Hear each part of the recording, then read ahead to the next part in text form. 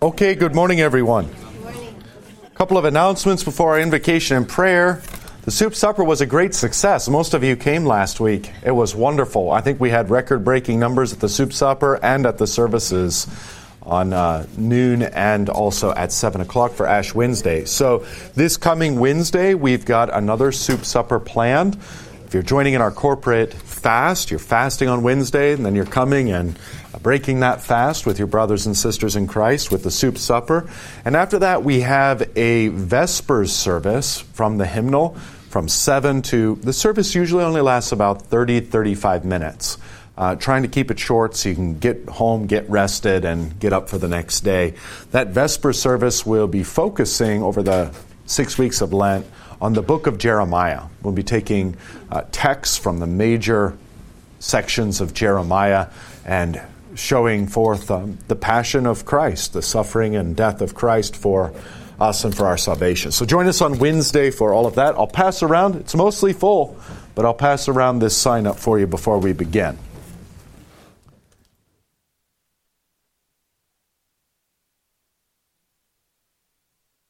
Okay, we will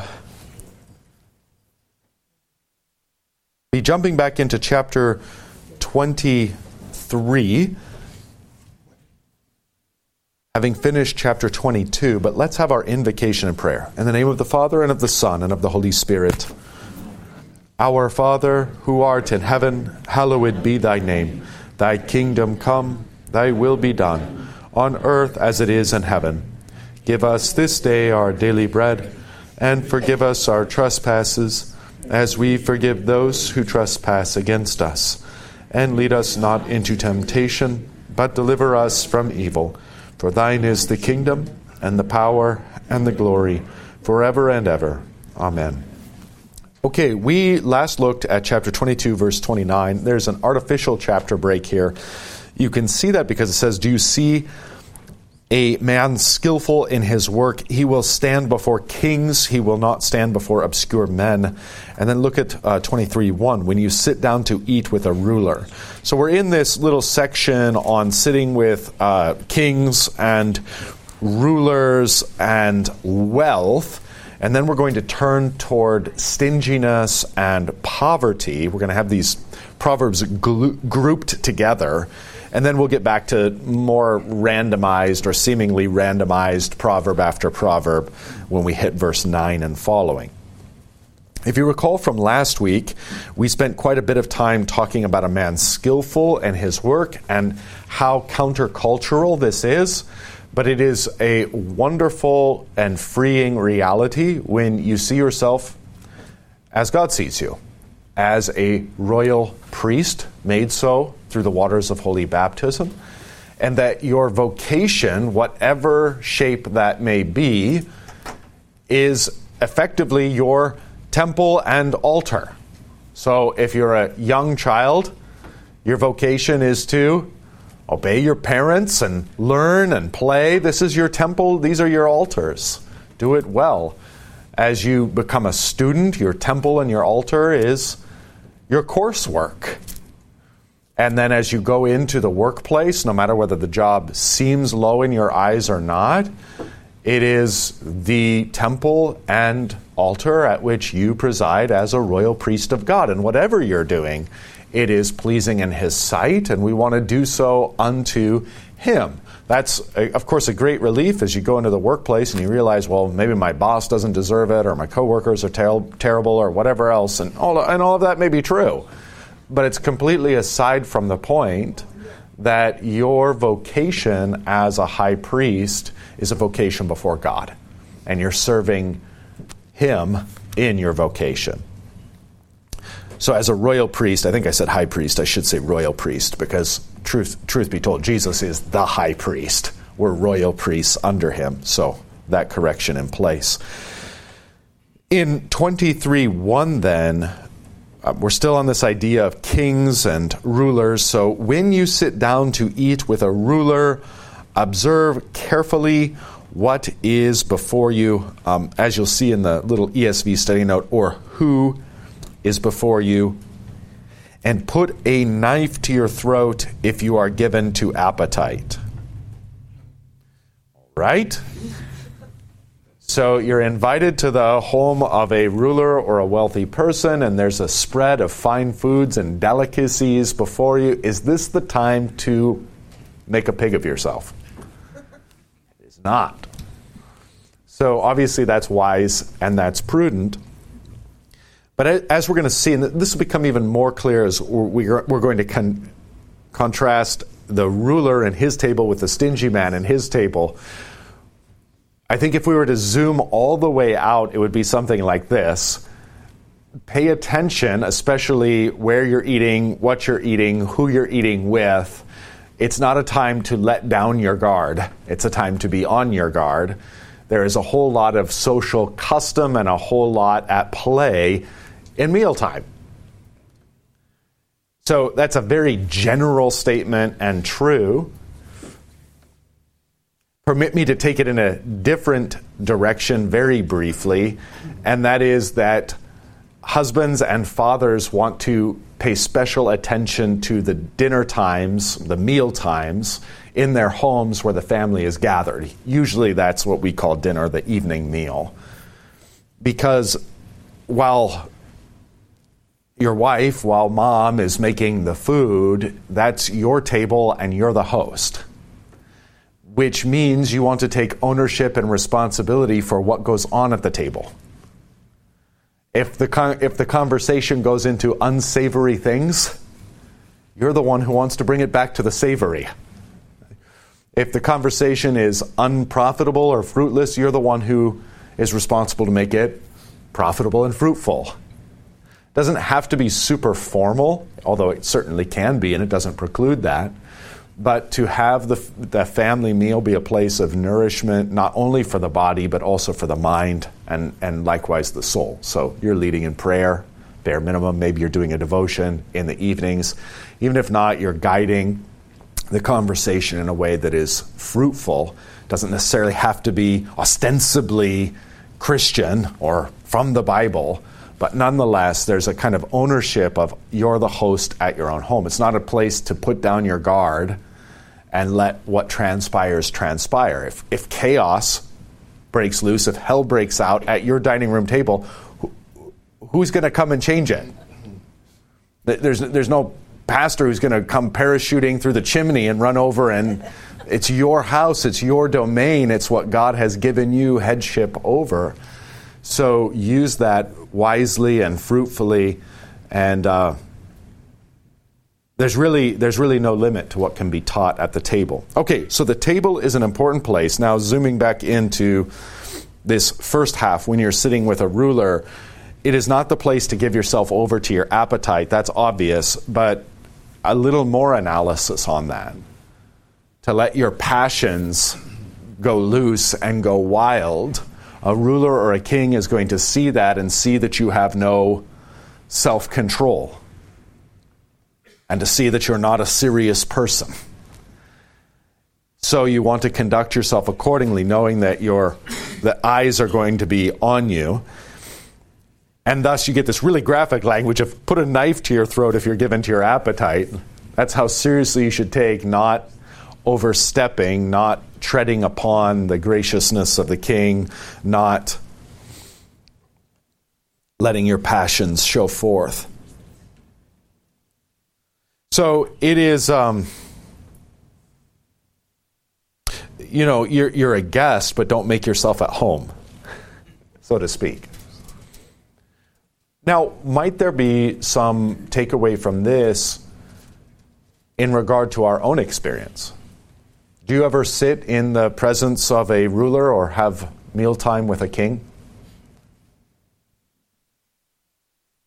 You do, I heard it. This very day, the King of all kings is in our presence, and he spreads out his table in our midst. It's not the time to be foolish. It's not the time to act as though the table were your table and you could do with it as you please. It's the time to be respectful, not let your passions give yourself over, but rather to respectfully and uprightly receive what he has to give, which happens to be the most precious food ever conceived. His own body and blood for the forgiveness of our sins, a feast of strength and a feast of joy and a feast of refreshment, but it is the King's table. It's the Lord's Supper. When the Corinthians were abusing it, and it's a different practice than the church has had for, nearly 2,000 years, but in this very earliest of churches, it was such that some could go up and consume a bunch of the communion bread to where there wouldn't be left for others. And some were coming up and drinking the wine so as to get drunk from it. Can you imagine? Can you imagine? This was going on in the first century church. So there is a concrete example of folks that are not putting a knife to their throat if they're given to appetite, but rather they're consuming and doing this abusive practice to their brothers and sisters. The root of which, of course, is that they no longer realize what it is they're receiving. If they believed that it was the body of Christ that they were eating and the blood of Christ they were drinking, never would they eat that amount to where there's none left over. Neither would they drink that amount to where they're getting drunk. So Paul even says it's not the Lord's Supper that you eat. The implication is you've made it your own. So then, recognizing who is the host and what kind of food we're given, we receive it rather in humility, curbing all selfish appetites to receive from the King what he has to give, which is, again, his body and blood for the forgiveness of our sins. So there might be an application to that in the ultimate sense as well, as we, every week, eat with the greatest of all rulers. Okay, let's go on, because 3 through 5 flow forth from 1 and 2. Do not desire his delicacies, for they are deceptive food. All right, well, now it takes a turn. Now we're going to say, this is a different kind of meal than the one our Lord hosts, for there's no deceit in him. This is the kind of earthly feast before an earthly ruler, where the delicacies are full of deceptive food. Okay? So, do you know Hansel and Gretel? We've tamed all the fairy tales. I got scolded for telling my kids the Hansel and Gretel tale as it really is. She fattens them up to eat them. So here's all the candy. Here's the little trail, leads you to the house. Here's all the, come on in, eat. Everything's good for you, right? Wrong. So a fancy version of Hansel and Gretel, and this works. We even have a name for it, wine and dine. Wine and dine someone. Here's some delicacies for you to eat. Here's some fine wines. Get everything nice and lubricated. Get everyone in a good mood. And here we go with my agenda. So there is an awareness that food and delicacies can be used in a manipulative way, especially if you're sitting at a table of a ruler who is not the one true ruler. You need to be aware that the chances of you being manipulated are pretty high. And that extends all the way down, doesn't it? All the way down. Might get invited to a meeting where you're wined and dined and then asked to do something that's contrary to your conscience. That would be exactly what this proverb is talking about. Put a knife to your throat if you're given to appetite. Don't desire the delicacies. They're deceptive food. Don't get lured in, Hansel and or Gretel.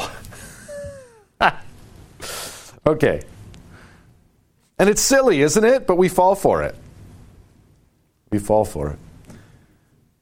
So 4 and 5 go with it. Do not toil to acquire wealth. Be discerning enough to desist. Okay. When you have enough, you have enough. And don't make wealth your goal anyway. I suppose in context, make skill your goal. Make quality your goal, not wealth. And then, of course, as you pursue that quality, should wealth come, then be discerning enough to desist in whatever pursuit of wealth you have going on there. So Jesus, I think, puts this just so clearly. Remember how he says, seek first the kingdom of God and his righteousness, and all these other things will be added unto you. So he wouldn't have us have treasures on earth where moth and rust destroy, where thieves break in and steal. He wouldn't have us concerned with what we're going to eat or drink or put on. The whole world pursues these things. Literally, that's what they're after. They wake up in the morning and they think to themselves, how can I make more money? How can I get nicer food and drink and nicer clothes? Of course, in our luxurious atmosphere, how can I afford another home, a larger barn, another investment, a faster car? Okay, so all of the fallen world is pursuing these things. The call of Christianity is to pursue instead the reign of God and his righteousness, trusting that God will allow all the other things to be given to you as necessary. So I think our Lord's sermon there, it's part of his Sermon on the Mount in Matthew 5, is perfectly in accord with this idea of do not toil to acquire wealth. Our Lord would say, toil to acquire the kingdom. Agonize to enter through the narrow gate. When it comes to wealth, be discerning enough to desist. Wealth comes and goes anyway. Doesn't matter. And you can't take any of it with you. Remember the guy who gets everything he wants? His biggest problem in life is his barn is overflowing. Like, what am I going to do? Oh, guess I got to build another barn. Guess I got to hire another wealth manager, another financial advisor, or open another account. That's his biggest problem. And God says to him, you fool. This very night your soul is required of you. And all that you've accumulated, what will become of it? Well, I'll give it to my family. Should go read Ecclesiastes. Or go look statistically at people who inherit large sums or win the lottery or come into a windfall of cash. You sure you want that for your children? It's true enough, the Bible says we ought to hand something down to our children. That's a good, godly, admirable. But to hand them down superfluous wealth, you're tying an anchor. You better be sure that they can swim with that anchor around their neck, because that's what it is. How hard it is for a rich man to enter the kingdom of heaven. That's not my word, but our Lord's. Okay, so dangers of wealth, dangers of pursuing wealth. Look what comes next in 5, because it ties right into 4, ties into the preceding Proverbs. When your eyes light on it, it is gone, for suddenly it sprouts wings, flying like an eagle toward heaven. Okay, so that's, again, this idea of toiling to acquire wealth. Here it's like seeing a bird and chasing after the bird, and the bird flies away.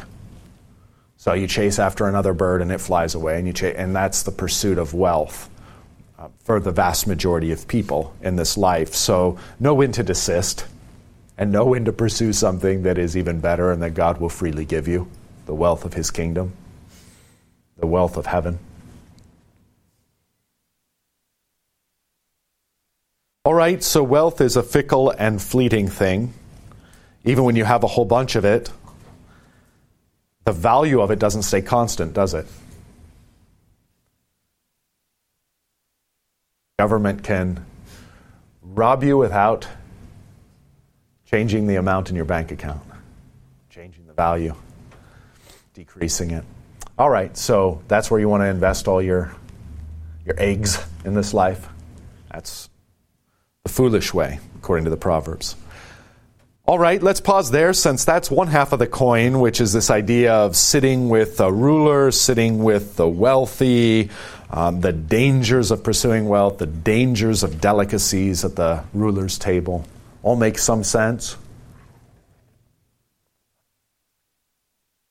You watch the Super Bowl, you see all the people up in the boxes. Maybe you think, oh, I wish I was there. No, you don't. No, you don't. Yeah, please. I just wanted to throw in that the rich ruler, or not rich ruler, the rich man fared sumptuously. Yeah. And also there's Turkish delight. And there's right, thank you. there's also Daniel refusing to eat the Babylonian food. Yeah, exactly. And all that stuff. Exactly. Yeah, lots of refusal to eat. Yeah, that's great. Thank you. Thank you. Nothing to add there, except I forgot about Turkish delight. That's how the witch gets Edmund. I was reading it to my kids, and they're like, "What's Turkish delight?" So I bought some. I don't know if that was sending a mixed message or what, but it was. Okay, did I see another hand, another comment? Too sweet. You can only have like 10 pieces.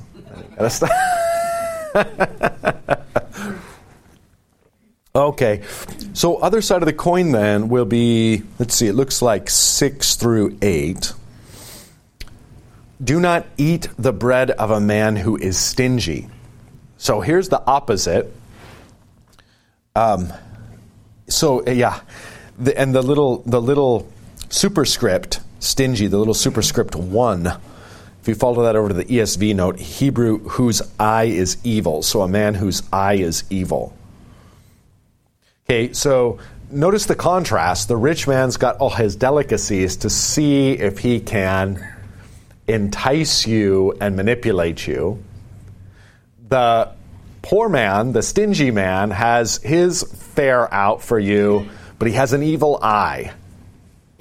He's watching to see how you'll receive it. So both of these folks, whether poor or rich, powerful or not, are using food. There's more than meets the eye to how they're using food.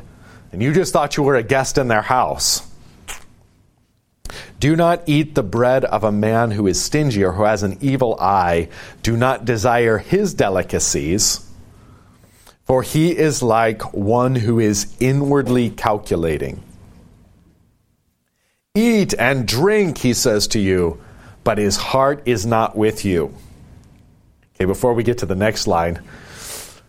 Eat and drink, he says, but his heart is not with you. Go ahead, feast, but he doesn't really want you to.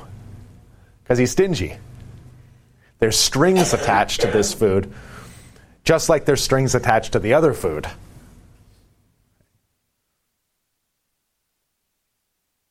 Eat and drink, he says to you, but his heart is not with you. Then 8, you will vomit up the morsels that you have eaten and waste your pleasant words. Okay, now that's a very poignant way of saying, and I like the way the study note puts it. Figuratively, stingy hosts will make their guests wish that they had never eaten at their house. It's not a literal vomiting up. It's just you'll go, I don't want this. I ate this food that you put before me. I thought it was a gift, and it wasn't. Now I owe you or some such thing. Now I wish that I could vomit it up. And all my pleasant words and all our pleasantries that were exchanged, that was all just nothing. Because the whole thing is you were setting this trap with your stingy eye. Here's the delicacies. As soon as I eat, you begrudge it. And there's a quid pro quo implied. So more broadly, zooming out, this is a problem that you may have noticed, if not at the dinner table, elsewhere, that there are folks who will give gifts, but they're not really gifts. Kind of more like fishing. In fact, here's a nice juicy worm. Never mind the hook. You go, well, thank you for the worm. That's when the hook's set and in you're pulled in, and you got to say, wait a minute. I didn't know this is the game we were playing. So it is worthwhile then to pay attention to this kind of nature as well, the stingy nature that will lay out a gift, begrudge you for taking it, and make you feel guilty for receiving what they freely gave. All right? So for some of you that'll resonate, for some of you not. Please. I'm just interested, or I'm struck by this. His heart is not with you. Because the flip side of this is, when you invite your family over or friends over, and they're enjoying the food and, eating with satisfaction, that makes you happy. Absolutely.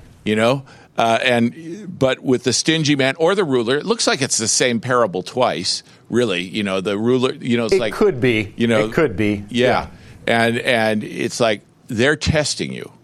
They're or like you said, whining and dining you. You know, but when a family member is eating at your house and you love them, right? You love it when they're enjoying the food. Right, absolutely. So if you've got a special guest, you've got a bunch of steaks, you pick the nicest one and give it to the guest because you love them and want them to enjoy, and the whole thing is a celebration of their coming. And it's, it's not that your eye is evil toward them, your eye is good toward them, right? Of course, Jesus offering us his body is probably the pinnacle of the that. Ultimate. Exactly right. Exactly right. Yeah, that's all extremely well said. So then if you imagine, if you were to be invited over to a family that doesn't have a lot, but there's a kind of conniving host, and he gives you the best piece of meat, to use our analogy, and as you're eating it, you're even sensing like he begrudges that to you. That's a nasty feeling in itself. But second to that, it's like, okay, what's coming next? What's the game that's afoot or being played? And here we thought we could just eat in peace. Yes, sir.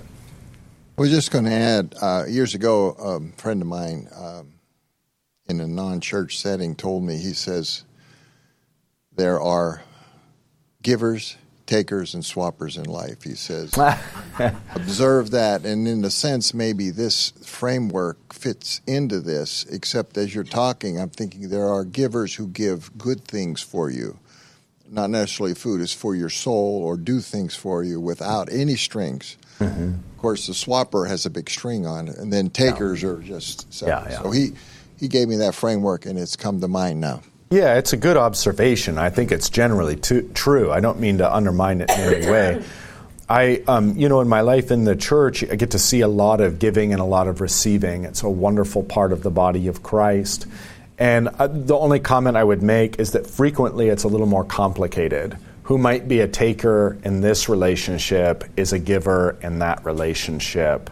And that's aside from your point, your observation, which is kind of a psychological one. One's overarching way of viewing life. But all that to say that within the economy, the household of the church, there's kind of this beautiful asymmetry that I see very frequently, where even if someone is the recipient in, say, this relationship, and the next relationship, they're giving and bestowing. Yeah, so a nice, beautiful harmony of the family of God. Okay, what else? On we go. 23:9, and we're going to get some repeats here. In fact, just basically word for word repeats. Do not speak in the hearing of a fool, for he will despise the good sense of your words. Okay, what does that sound like? That sounds like don't cast your pearls before swine, and that's indeed the case. So if you lay before someone a pearl and they trample it, well, lesson learned and no more. That's the wise approach. So this will happen to you occasionally, in specific occasions, I mean. But you may even find people in your life who just trample it one day and the next, all the same. And so there's a recognition that needs to take place in your mind, not to keep doing this, but just to not bother. So that's the wisdom here. Do not speak in the hearing of a fool, for he will despise the good sense of your words. There's people that are superficial people. Be superficial. There's people who are deeper people. You can be more deep. There's people who will receive the wisdom that you're speaking. Speak all the more so that they'll receive it all the more. Okay. 10 is a repeat of 2:20 or 22:28. Do not move an ancient landmark or enter the fields of the fatherless, for their Redeemer is strong. He will plead their cause against you. So in 22:28, you have, do not remove the ancient landmark that your fathers have set. Now, there's no further threat or warning tied in. Moving the ancient landmark, if you recall, is a way of cheating subtly without anyone knowing. You could do this incrementally over time. Entering the fields of the fatherless is abusing the orphan or abusing those who are weak and can't do anything about it. So cheating with your neighbor unaware, abusing the weak who can't do anything about it. These are marks of criminality and great sin, which, what should we say, like most of the businesses in America are, the large, huge corporations are based on this kind of behavior, aren't they? So, like I said, you don't want to be in the Super Bowl box with those people if it means being in the judgment seat with them when the Lord returns.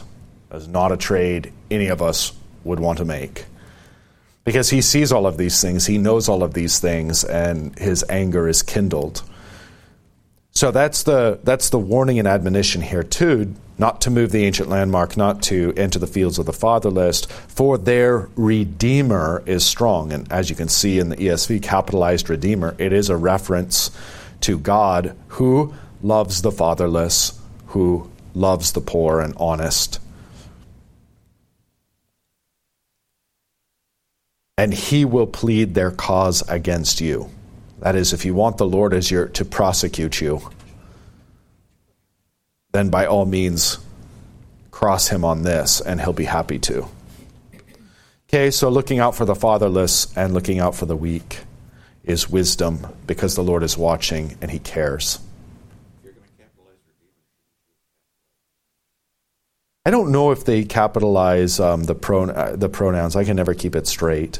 I don't think they do in the ESV.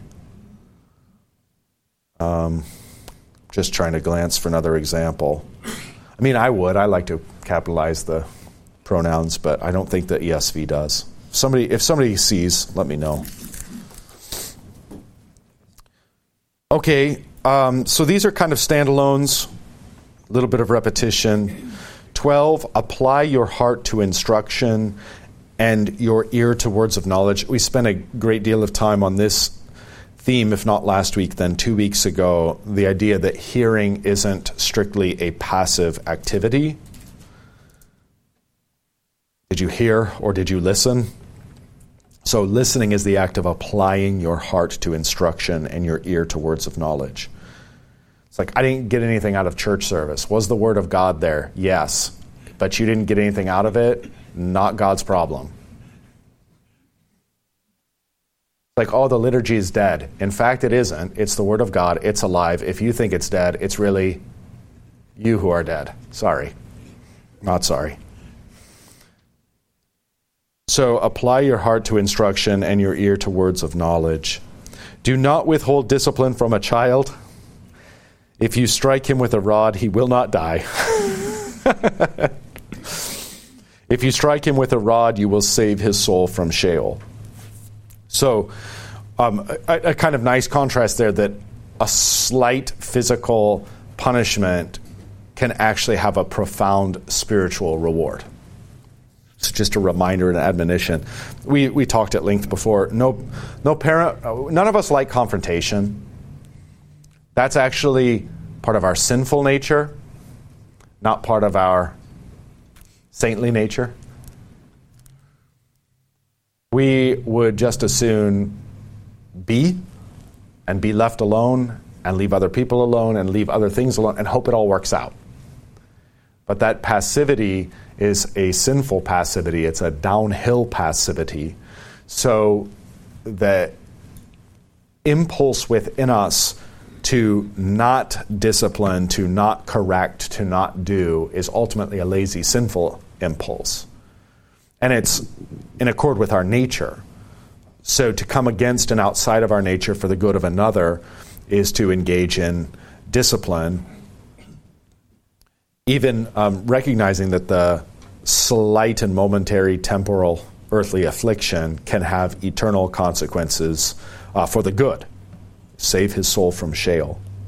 Yes, please. I just think it's so complicated there, too, though, because if you're not to put your pearls before swine, how do you know when that's what you're really doing or whether you're being non-confrontational? Okay, let me try to understand. Oh, Oh, yeah, well, so it's basically it's viewed like this. Try to put a concrete example to it, otherwise it's too abstract. You're sharing the gospel with someone or some teaching of God's word that's immediately applicable to their situation, and they trample all over it. Respond accordingly. Don't keep, right? Now, you don't have to, it's not like some sort of passive-aggressive thing, or it's not like you're just sitting there then. It's like you don't want to hear it. You know, I told you. What was your response? Have you changed your opinion? Then you don't want to hear what I have to say, right? So think of our Lord's silence throughout the mock trials that occur in his passion.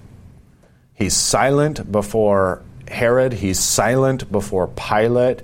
He answers at minimum. He answers on his own terms. That's not passivity or acquiescence. He's not going to waste his breath. In fact, there's a kind of full-on aggression in his refusal to participate in the kangaroo court. So just because you're silent or choosing to be silent or choosing not to cast your pearls before swine doesn't mean that in any sense you've given up or acquiesced or you're playing some passive-aggressive game or you're still trying to manipulate someone. It's like, no, I'm just not playing. Not always. It's tricky because I'm not God. Mm-hmm. Mm-hmm. Yeah. Okay, anything? Yes, sir. One other thing to note is that the contrast here is between, dealing with a fool or dealing with the swine, not throwing your pearls before swine, sure, and sparing the rod with your child. Yes. Because you have something to do with whether they become swine. Yes. Right? So the idea is, sort of nip the swinehood in the bud by not sparing the rod, but by discipline and becoming confrontational with people that are in your the orbit of your authority. Yes. Right. Exactly right. I would fully agree. And I've been thinking, we were talking just this week about how when we went to school, if you went to the principal's office, you got a big SWAT, I guess. Is it still done today? Oh, definitely not. It's considered child abuse today. Yeah. And I can remember doing a long-term substitute job in 5th grade. So I got to know the kids. And one kid was sociopathic. Well, the mother would have nothing of it. I was the problem. And what was the other thing? Oh, the principal. I'm sure the mother talked to the principal. And the principal came in and confronted me with how I was dealing with this student. And I said, I am treating him as I would treat my own child. Later years, in high school, he ends up in prison. Yep. Yeah, cautionary tale. May I say one more thing, Pastor? Yes, please do. I'm just going to speak from the swine side, I guess, but I think a lot of us who were raised in a secular environment might relate to that fatherless, fields of the fatherless, and the ancient monument. It just makes me think of the 10 Commandments that in my dad's generation got moved a little bit in the night, and then in mine a little more. And when I finally got to know what they like, the 8th commandment was a revelation to me, because what people were saying, oh, that's, there's a difference between a white lie and just massaging something, and then just realizing who you're ultimately responsible to, what you're telling the truth about. Yeah. Is so clarifying, and it just rebuilds those monuments, kind of puts them back a little bit. Yeah, exactly. That's a great point and a great take on that verse. Do not move an ancient landmark. Of course, if you notice it has been moved, move it back. And that's a lot of our project, isn't it? I mean, if it's even begun in these generations, it won't be finished for generations to come. But if we're defeatist about it, then it's like, oh, let's not do anything. It'll be left to the next generations to get it started, and they'll just be further behind. So let's get it started, even if our experience in moving them back is fraught with all kinds of difficulty and challenge. Still, let's push them back. Let's get things started. And that falls on us. Previous generations have allowed many of the ancient landmarks to be moved. It's just a fact. But it's a fact that's common if you look at like 1 Kings, 2 Kings, 1 Chronicles, 2 Chronicles, and you look at the kingdom as it splits and the two reign. It's constantly the story of moving the landmarks, and then you'll have a good king or two push back for a generation, maybe two at last, and then the landmarks get pushed back again. It's that constant fight against the gravity of sin that we're called to. And we're given the victory in this life and in that which is to come as we fight. So, yeah, it's thank you for that encouragement and for those words. It is worth doing. And it's worth doing because it makes the church and the boundaries of the church obvious, and more so obvious to those who are outside, that they would desire to enter in. You know, if the project is to sort of move the stones so that the church and the world look more and more alike, the world says more and more, no thanks, I'm good. It's the stark line, the stark boundary, the stark contrast. So it's the difference between light and dark. It's the difference between good and evil. It's the difference between heaven and hell. Which side are you on? That's exactly the kind of messaging and preaching is found in the Scriptures, in Christ and His apostles. Okay, so I took some liberties there, but what else is new? Anything else we want to chit-chat about? Yes, sir. Yeah, I just Paul is mentioning the issue of corporal punishment in school. Sure. Made me think. I don't remember many moons ago. That's all I'll say. There was this whole uproar because this kid was caught performing some petty crime in Singapore. And he got caned, right? I think they hit him 4 times with a bamboo stick. Someone who really knew how to hit you with a bamboo stick did it. Yeah. And it was very painful to that kid. But I was thinking, what do we do with people who commit petty crimes in our country? Because we're so humane. We send them to humane centers of rehabilitation. Yes. And I've taken a tour. I've never been in a humane center of rehabilitation, but I have taken a tour. And I'll tell you right now, I'd rather be caned any day. Right. That's how humane our society is. Those places are awful. And the rehabilitation statistics are so good. Yes. Yeah, that clearly and definitively this works. I stole that line from Humane Centers of Rehabilitation from C.S. Lewis's That Hideous Strength. Nice. Yeah, put a new criminal in an environment where he's surrounded by experienced criminals. What could go wrong? Okay. So then let's see. On to 15. Now, there's a linguistic marker here, my son, that kind of indicates a new subsection. Again, zooming all the way out, chapter 22:17 through 24:22, we're all in the words of the wise people, this curated and modified list of Solomon. He's kind of extracted this from all the wise of his own age. And within that, then, there's a shift with the language of my son. It's a subtle one. But 15 starts, my son, if your heart is wise, my heart too will be glad. My inmost being will exult when your lips speak what is right. That is exactly, this is the true treasure of fatherhood. Of course, parenting in general. But since it's all in the masculine, a father's heart beams no more greatly than when his son says the right things. My son, if your heart is wise, my heart too will be glad. My inmost being will exult when your lips speak what is right. Let not your heart envy sinners. One of the great temptations of our day, because our day is a day of lawlessness and apparent lack of punishment, lack of consequence. It's only apparent. I mean, God makes that abundantly clear. History makes that abundantly clear. But we live in a time where the sinners are not severely punished. So we need to guard our hearts against envying sinners. Let not your heart envy sinners, but continue in the fear of the Lord all the day.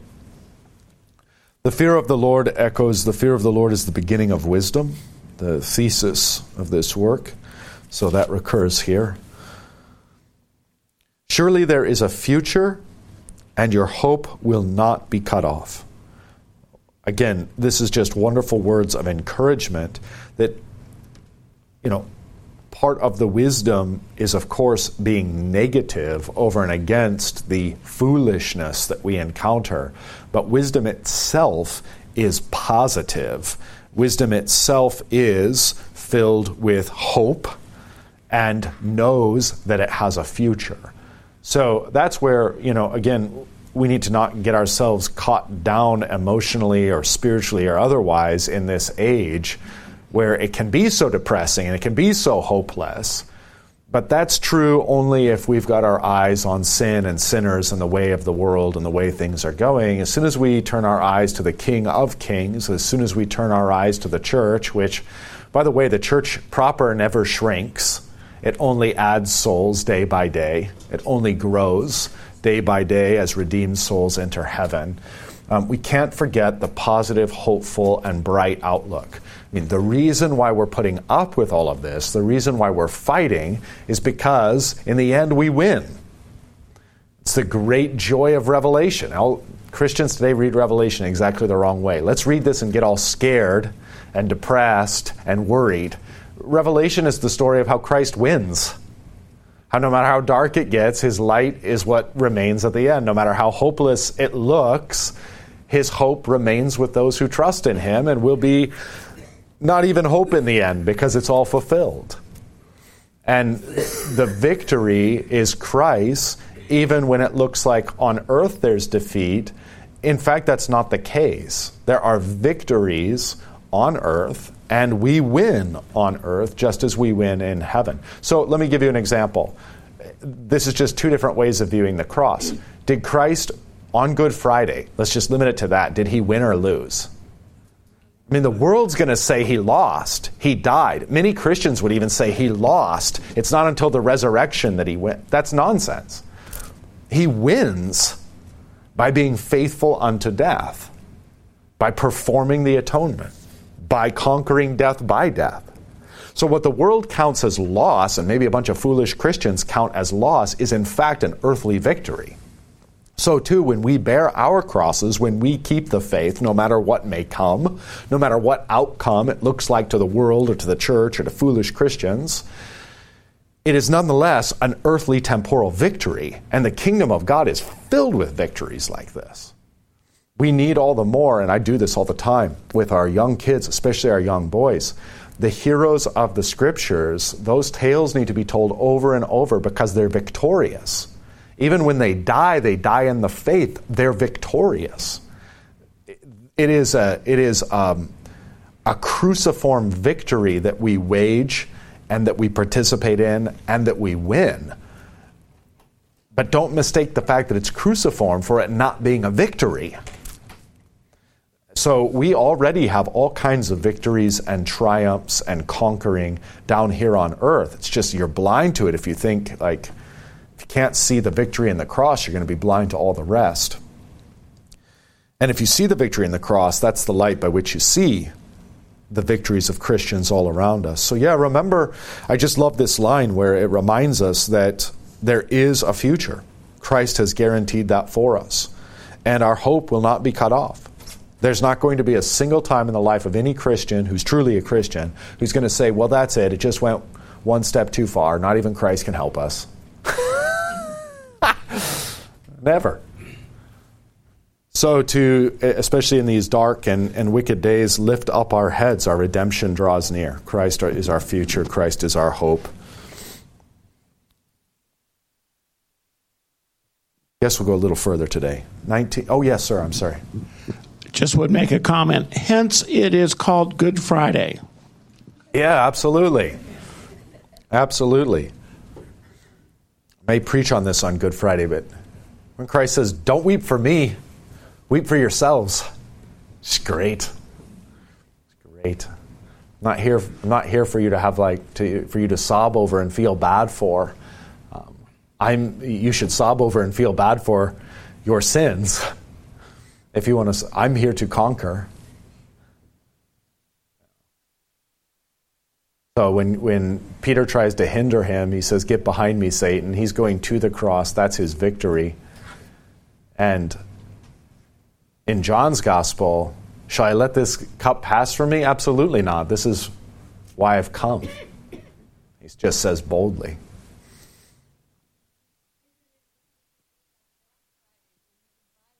Stuff. Oh, yeah. Well, there's that.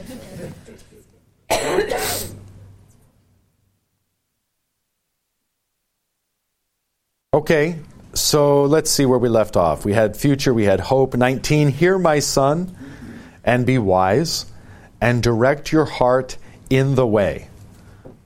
Now, this is why Christ says of himself, "I am the way," and then why he talks about that way. I'm going to preach in a few minutes more about that. But it is a narrow way, and it is a difficult way. And anyone who thinks they're like serving the kingdom by telling everyone, no, Christianity is easy, the way is easy, the way is wide, you're not doing what the Bible's doing. You're doing great harm. So hear my son and be wise and direct your heart in the way. It's the path, not of death, but of life. Be not among drunkards or among gluttonous eaters of meat. Goes back to pay attention at whose table you are, not give yourself over to appetite. Recognize that there's all kinds of trap in food and drink, even though it seems to be just bodily. It has all kinds of spiritual implications, so drunkenness and gluttonous. Be not among drunkards or among gluttonous eaters of meat. That's a little discriminatory. But it's true, if you eat vegetables all the time, you don't really have outward signs of gluttony, at least. For the drunkard and the glutton will come to poverty. Yeah, even if only in the next life, but in this life they will too. You have impulsivity problems in both of them. You have self-medication problems in both of them. Drunkenness, obviously, is just so much more obviously destructive on the long run because it stops your ability to even think or act properly. Gluttony can be hidden. I mean, not hidden in the sense, physically people see it, but I mean the effects of it can be hidden because your mind's still clear, generally speaking. So for the drunkard and the glutton will come to poverty, and slumber will clothe them with rags. All right, so this whole idea of being on the way, being wise, knowing there's a future, knowing there's hope, versus the path of despair, the path of medicating with alcohol, medicating with food, medicating with sleep, checking out. Those are the two paths that are set before you. Choose wisely. The Lord be with you.